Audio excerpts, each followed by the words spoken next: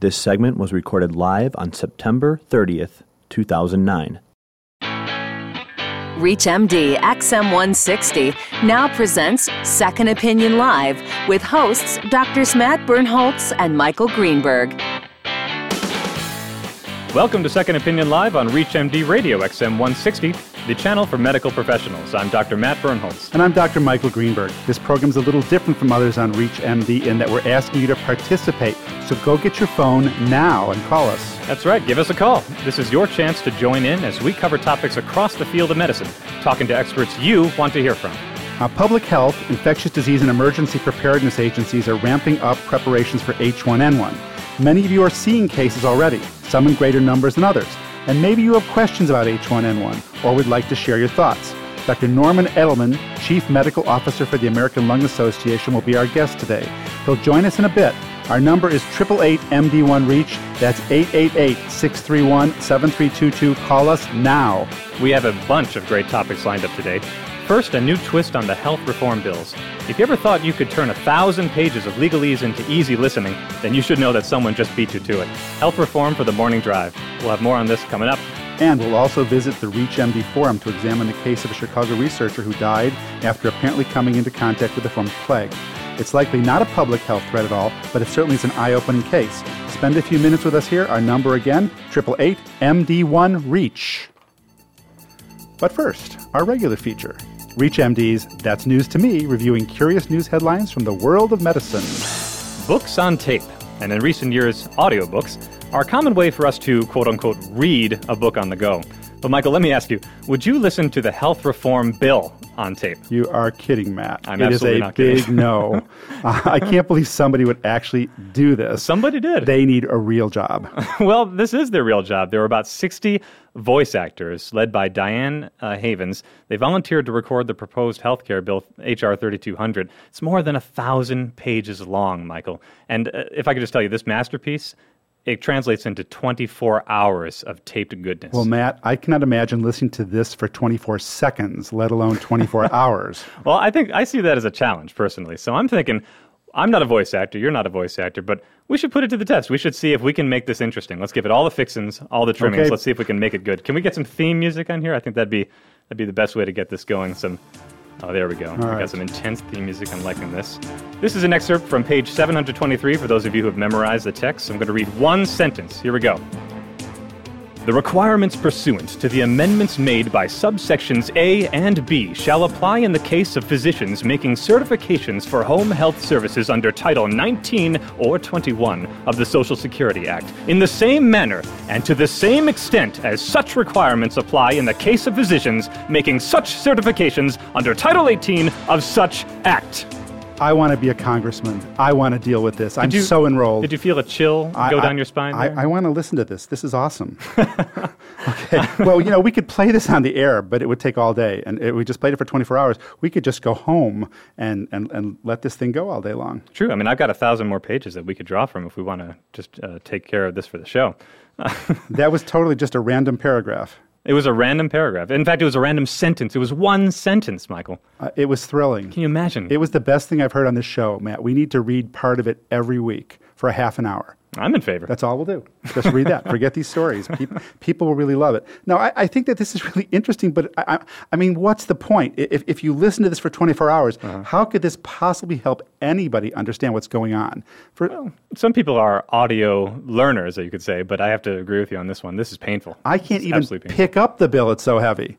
Nevertheless, listen to it, and it's like listening to it isn't going to make a change. It would completely fill up your iPod, that's for sure. Completely fill it up. Well, you probably have about 6 gigs worth of information just to get that bill on there. I want every congressman and senator to have to listen to this every day. And put it fast forward, put it in fast motion. Just listen to it really, really fast. So I want them in touch with this. This is the most awesome thing I've ever heard. Now I'm totally enrolled. I love that they did it. Everybody log on and get ready for a thrill. Log on to the website. We've talked previously about healthcare workers getting their flu shots, so we thought we'd turn it into our poll question. By some estimates, 70% of docs and nurses get vaccinated annually. Yes, I got mine already.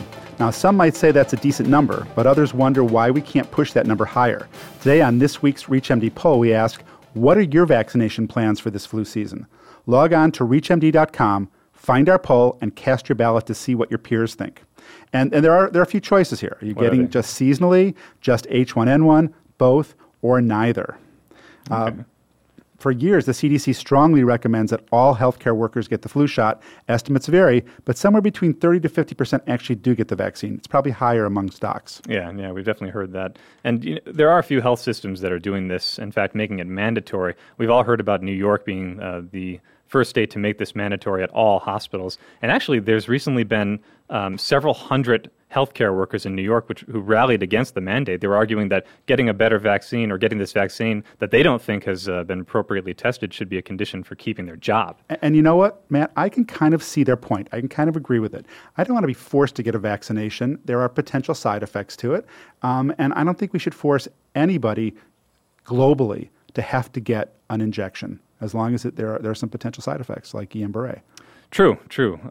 Although the studies that have been out indicate that it seems to be very safe, but you're right, it's premature. But they're already kind of unrolling it. We have to take in mind that essentially this is a pandemic. Every state except Vermont, and they're coming up, they're going to be in that list soon. They've already got a flu outbreak. So, I mean, it's hard not to call this a pandemic already. It's definitely having its toll, and they've already got injectable doses that are out now. As of the last couple of days. And there are fun ways to take your flu vaccine. Didn't you know about pig in the poke? I did hear Tell about us about that. As far as I know, this was this is one of our colleagues came back from Michigan. They're at a restaurant, I believe it's called the Pig and Poke, if I'm not mistaken. And as part of getting a bunch of barbecued pork, they could get a flu shot. So we make you fat and get your flu shot. Creative. Very creative. Well, what's your reaction? Share your thoughts with us on the website, ReachMD.com, or you can vote on the ReachMD poll and get yourself some ribs and your flu shot at the same time if you want. I think that's a great idea. All right, on to the ReachMD forum, Matt, and to look at the surprising death of a Chicago researcher who died apparently after being exposed to a typically punchless form of plague bacteria. It's a story that has proven to be fodder for sensational media headlines, but it does serve as an important reminder about lab safety. So the researcher, who was based out of the University of Chicago, was apparently working with a weakened strain of Yersinia pestis towards creating a better vaccine for plague. He developed intense flu-like symptoms on September 13, and from the Associated Press report, he died 12 hours later. The autopsy report indicated that there was no obvious cause of death except the presence of the bacteria strain, and it's thought that he may have had an underlying condition that made him vulnerable to the infection. Well, I think what's important here is that, this got everywhere in the media. I read about it, I heard about it, and I think it's really important that we get all the investigative facts before we put all these things out to the public. Plague scares people. The word scares me. And even if it's like a punchless form of it, I'm kind of wary about this. Yeah, no, it's still plague. It's still plague. I think we need to know all the facts about this before we put it out to the public, because even though that it's unlikely to spread, officials did hand out antibiotics to about 100 people who have been in contact with him. Yeah. So then they're taking it seriously, obviously. 100 people they quarantined, essentially. Yeah, and it's kind of ironic that this researcher was studying the genetic components of the bacteria, and those who knew him say that we owe it to him to find out what might have caused this in him, because it's kind of a bizarre story. Do you think it was media overkill ultimately, or do you think that this was I think it's always media overkill. I think words scare people, and you have to be very, very careful. I remember as a resident using the word meningitis with somebody, where to me it was a easily treatable bacterial disease, but the grandmother of the family just started crying and sobbing because to her the word meningitis meant death. We have to be careful what words we put out there because it affects people. Yeah. Well, it's interesting in this case. I mean, they're trying to look at what was it about him that made him vulnerable to the infection if he was around it and other people were and they didn't get infected. And they're thinking that there are other Yersinia strains linked to GI disorders that are known to prey on people with abnormalities in iron metabolism. I don't know, it might be a bit of a stretch, but they're thinking maybe that's what was going on with him and caused him to develop this intense flu-like illness and then died 12 hours later, very quick. It also shows you that in a laboratory setting, we have to be very, very careful with our workers, and we have to make sure that they're protected so that this doesn't happen again. But I think this story is going to unfold more. I hope we can get the facts and really see what went on here, because I'm interested in it, definitely. And yeah, you and me both. Well, if you're just joining us, you're listening to Second Opinion Live on ReachMD XM160. I'm Dr. Matt Birnholtz alongside Dr. Michael Greenberg. And our number here is 888-MD1-REACH. That's 888-631-7322. That's MD1-REACH is the number on ReachMD XM160. If you've got something on your mind, give us a call. All right. We are moving closer to the height of a severely challenging flu season, with H1N1 and the seasonal flu both a part of the discussion. Yes, we've talked about this before on the show. According to the CDC, more than 36,000 people die annually from seasonal flu-related causes. We don't know exactly how serious H1N1 will be, but we do know that it's here, that many more people could get sick, and we have to be prepared to deal with it.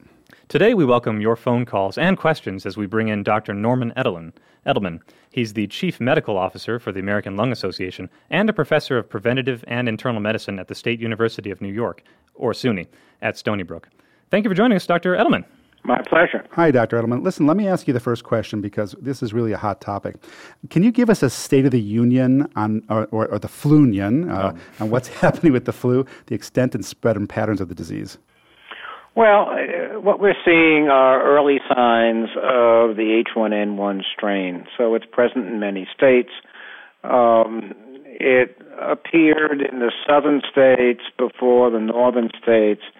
Some people thought that was due to climate, but it's probably due to the fact that for the most part in the southern states, children go back to school earlier than in the northern states.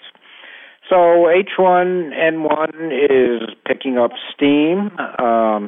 There is absolutely no evidence that it's gaining in virulence compared to the viruses around the springtime. That is, almost everybody who contracts it contracts a mild illness.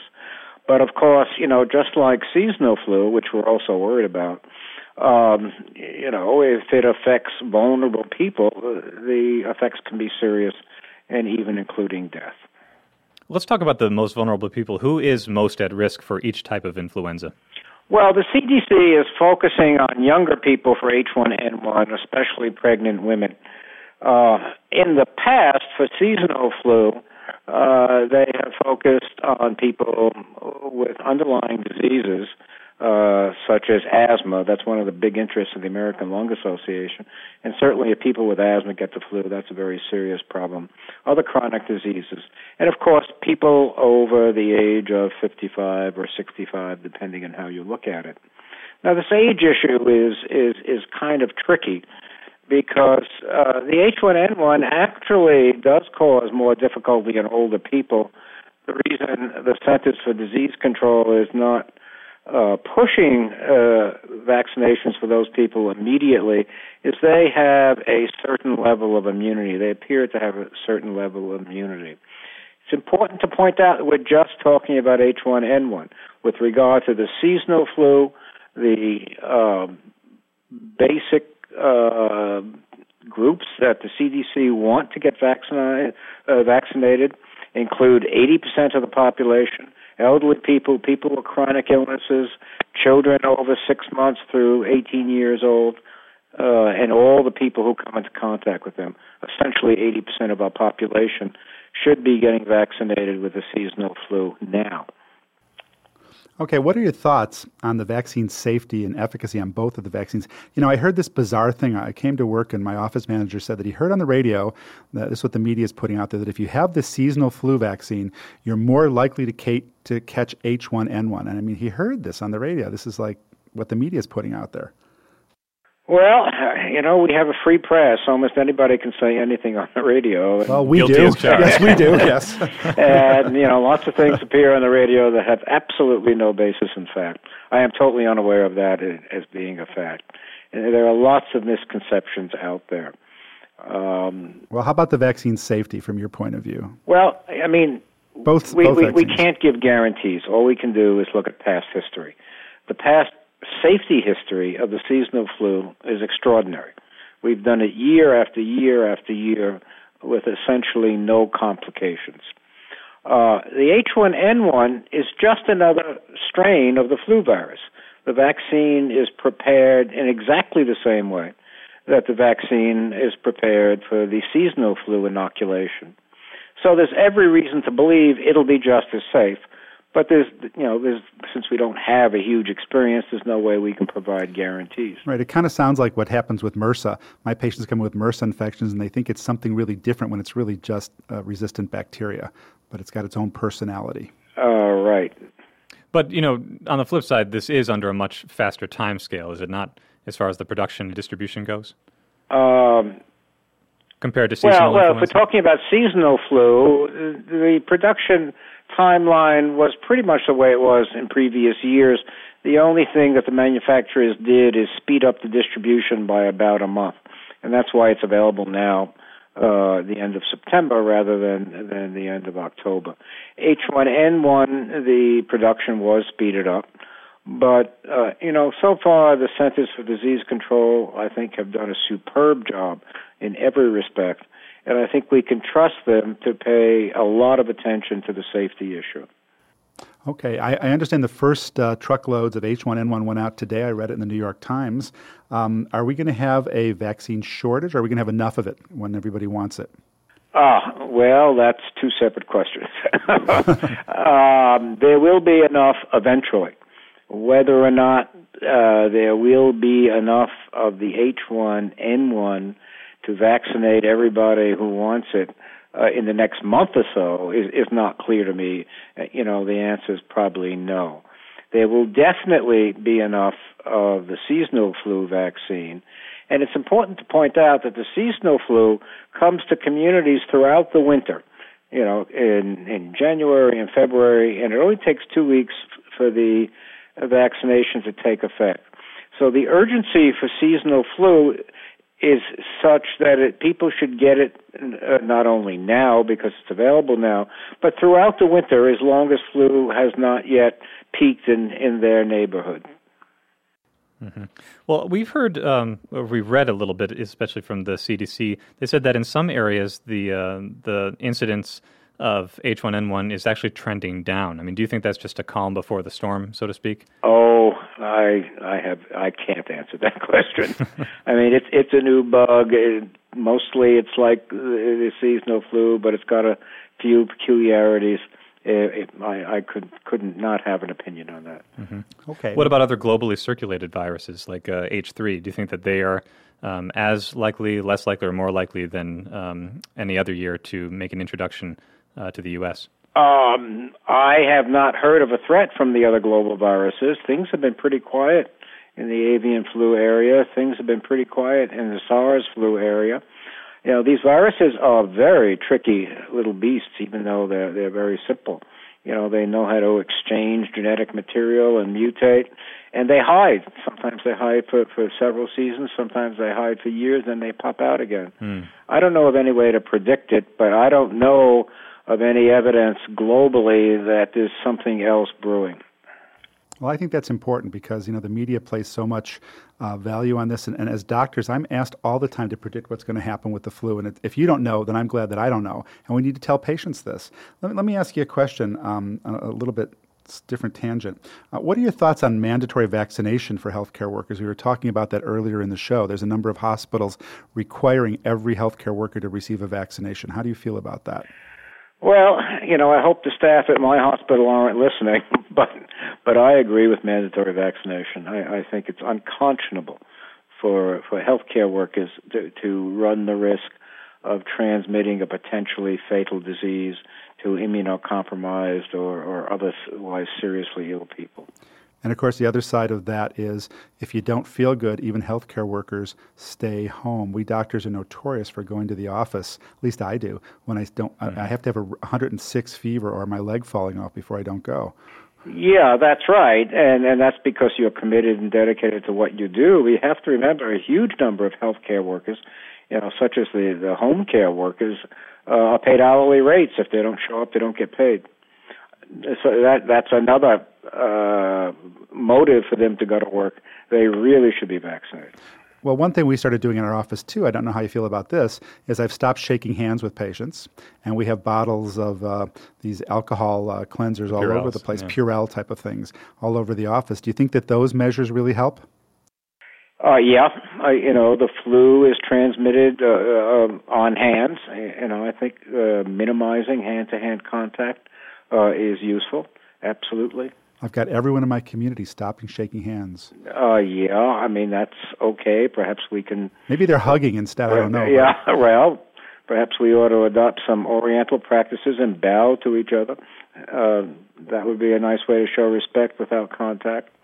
I've been doing that for years, so it's worked for me out. That's why I'm not sick so far. But what is a good amount of time if somebody in the health profession does become sick and it turns out to be flu? Should they be 24 hours without symptoms before they even think of returning back to work? Yeah, I mean, that's the current recommendation. I mean, that's a tricky point. Some people think that you might actually be transmitting the virus a little longer than that.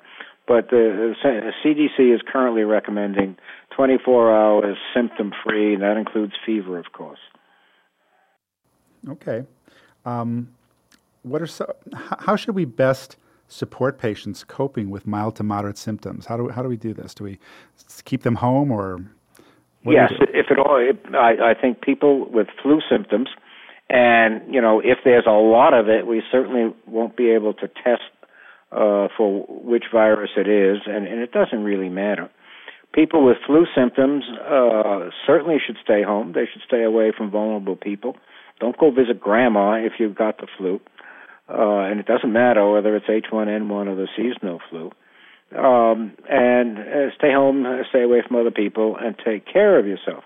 Now, if they're really sick, high fever, symptoms for several days, or in a high-risk category, then they ought to call you. They ought to call their physician and ask whether treatment to ameliorate the effect of the flu is necessary. And that's a physician's decision. And what treatments are you pushing as the most effective? Well, we're not pushing anything, but okay. The treatment that's used mostly is Tamiflu. Okay. Another question is, there's so much misinformation about like the fact that my office manager came in and told me that. What's the best source for physicians to tune into or a website to log on to get really accurate, up-to-the-minute information, or where can we send our patients? I would. The answer is the same for both. It's flu.gov. Then there's a branch direction for the general public, and there's a branch direction for healthcare providers. It is kept up to date and it is quite detailed. Well, speaking of some of these resources, the CDC recently gave an update that about a third of reported fatal cases of H1N1 seem to have co-infections of strep pneumo, which they think likely contributed to their death. Do you think that's unusually high as a percentage compared to fatal cases of seasonal influenza, or is that kind of on par? Yeah, no, I think fatal cases of influenza frequently have coexisting bacterial pneumonias, and that frequently is how this relatively mild illness gets severe. It's interesting that one group just reviewed the autopsy slides of people who died in the 1918 so-called Spanish flu epidemic that killed so many millions of people. And they looked at microscope slides, and they came to the same conclusion. They came to the conclusion that the majority of people who died had a bacterial co-infection. So that's a pretty well-proven association. I see. We're actually seeing a lot of associations these days. I don't know if you're going to be able to comment on this, but there was a recent Lancet study that suggested that the flu may trigger heart attacks in heart patients, and up to half of the fatal cases that they looked at, which were about 40 cases, they were due to heart disease when they looked at the cause of death. I mean, I just find that interesting that there are a number of connections being made here. There are. I saw that article. It's an observation. Just because things are correlated doesn't mean there's a cause and effect relationship. But it's certainly something to think about and worry about. And again, it emphasizes that the people most likely to be seriously affected or to die are people who have underlying disease, such as heart disease, lung disease, immune problems. That makes sense to me, Matt, even as a dermatologist. But we got always have to remember post hoc ergo propter hoc. Two things together may not be related, but it does make sense. That's a good point. Very good point. Is there anything else you want to tell us at the end of the interview here? We certainly enjoy having you here. Anything you want to tell doctors in practice about the flu, and leave a message with us from the American Lung Association? Well, the American Lung Association wants everybody to know this is going to be a difficult, complicated flu season. We don't know how severe it'll be. The best way to protect your patients, yourself, against the flu is with immunization. And this year, it looks like we're going to need 2 different vaccines. Looks like we're going to need the seasonal flu vaccine, which is widely available now. And it looks like we're going to need the H1N1 vaccine for those designated populations as the CDC rolls it out. Doctors should know that it's perfectly okay to give both vaccines at the same visit. Just use different arms. You don't have to have people come back for one or the other if you have both available and your patient is in the high-risk category. And one last question. When, because this is always debated, can you start giving the regular flu shots now, the seasonal flu shots? We have them in the office. Is it too early? No, it's not. Okay. See, my wife says it is, but she's going to listen to you. The immunity should last at least 9 months, and that should take you through the season. All right. Well, thank you. Dr. Norman Edelman is the Chief Medical Officer for the American Lung Association and a professor at the State University of New York at Stony Brook. And thank you for joining us, Dr. Edelman. And hopefully we can have you back as the season progresses and you can give us more information because we need it. My pleasure. I hope you don't need it. I hope we have a mild season. Thank you. Well, there it is. Get your flu shot now. Don't listen to my wife. Listen to Dr. Edelman. Do we ever? I listen to her all the time. I mean, she's. I don't want to put you in hot water now. No, it's okay. Jerry, if you're out there listening, see, I was right. Okay, well, what do you think about this? Well, I think it was definitely a good discussion. He's raised some good points about. I really like the fact that he was very much siding on the side of mandatory vaccinations. That healthcare professionals really should be on the front lines of this. We should be the ones who get vaccinated. Well, I think it's also very important. I mean, we bring up the flu every couple of weeks and we talk about it, but it's really a hot topic. I mean, this is something that is coming and we really need to be prepared for it. How to take care of our patients, stay home, wash your hands, all those other things that we really don't think about. We can't treat it as a joke. I mean, the old idea of swine flu and using that name and all the jokes that went around it, it's not a joke if people really get majorly sick. Yeah, agreed. Okay, everybody listening, music lovers, turn up the volume, pump it up. We got a special treat for you, an end-of-show treat. Love it or hate it, it's an award winner. The topic, you guessed it, H1N1. So, let's play the tape, boys. H1N1 swine flu infection. For intervention, I bring prevention. Dr. Clark, here I come to make your head numb. Health hot, lesson 1 to stop the bedlam. If you think you infected, seek attention. If you haven't, stay at home so you don't spread none. Use tissues when you sneeze, cause you can spread some. Cause coughed up germs is where it spreads from. I'm recommending washing hands for protection, front and back real thorough while you count 20 seconds. Hand sanitizer, I advise you get it. Why? It makes germs die when you rub and let it dry. Don't touch your eyes, your mouth, your nose, your face. That's how you get infected, so you better play it safe. Long-term outcome, we'll see the end come. Never sick again from the H1N1. We are a hotbed of culture here on ReachMD, but I wonder what the Rolling Stones would have done with it. Tell us what this was, Matt. Let me tell you, this was a joint contest between the Health and Human Services Department and the Department of Education. The goal was to launch a public service advertising campaign to remind Americans of ways to stay healthy during this flu season. So there were about 240 videos, probably more than that, that were submitted by the August deadline. They were posted on YouTube. I would have done one had I known. Of course you would have, and you probably would have been the winner. And the winner was chosen after 2 weeks of voting by the public, mind you, by the public. And the winner was Dr. John Clark, who we just heard. John, thank Dr. you. John Clark from Baldwin, New York. He also happens to be the medical director of the Long Island Railroad. I actually didn't know that they had a medical director, but that's... Isn't that on Monopoly board or something? No, it could be. I'm probably going to be taking it in about a week, so I'm interested. The best part, sanitize ya, I advise ya. I think that was the best rhyme I've ever heard. I think this is the best thing we've ever had on the show, and I would like to invite Dr. Clark to create music for the show from now on. He can create our logo and our. He should definitely cap off this show. Absolutely, that's my belief. So, we can have like different versions of it with Frankie Valli and Lawrence Welk and stuff like that. So, all right, well, that wraps it up for us. We've got reform bills to go and voice. This has been Second Opinion Live. I'm Dr. Matt Bernholtz. And for more about ReachMD on XM160, visit our website at reachmd.com. Feel free to give us a shout on Twitter, online, and on Facebook. I'm Dr. Michael Greenberg. Thank you for joining us on ReachMD. And remember, once again, The requirements pursuant to the amendments made by subsections A and B shall apply in the case of physicians making certifications for home health services under Title 19 or 21 of the Social Security Act in the same manner and to the same extent as such requirements apply in the case of physicians making such certifications under Title 18 of such act. Oh, my God. Take that home and read it. Thanks for joining us.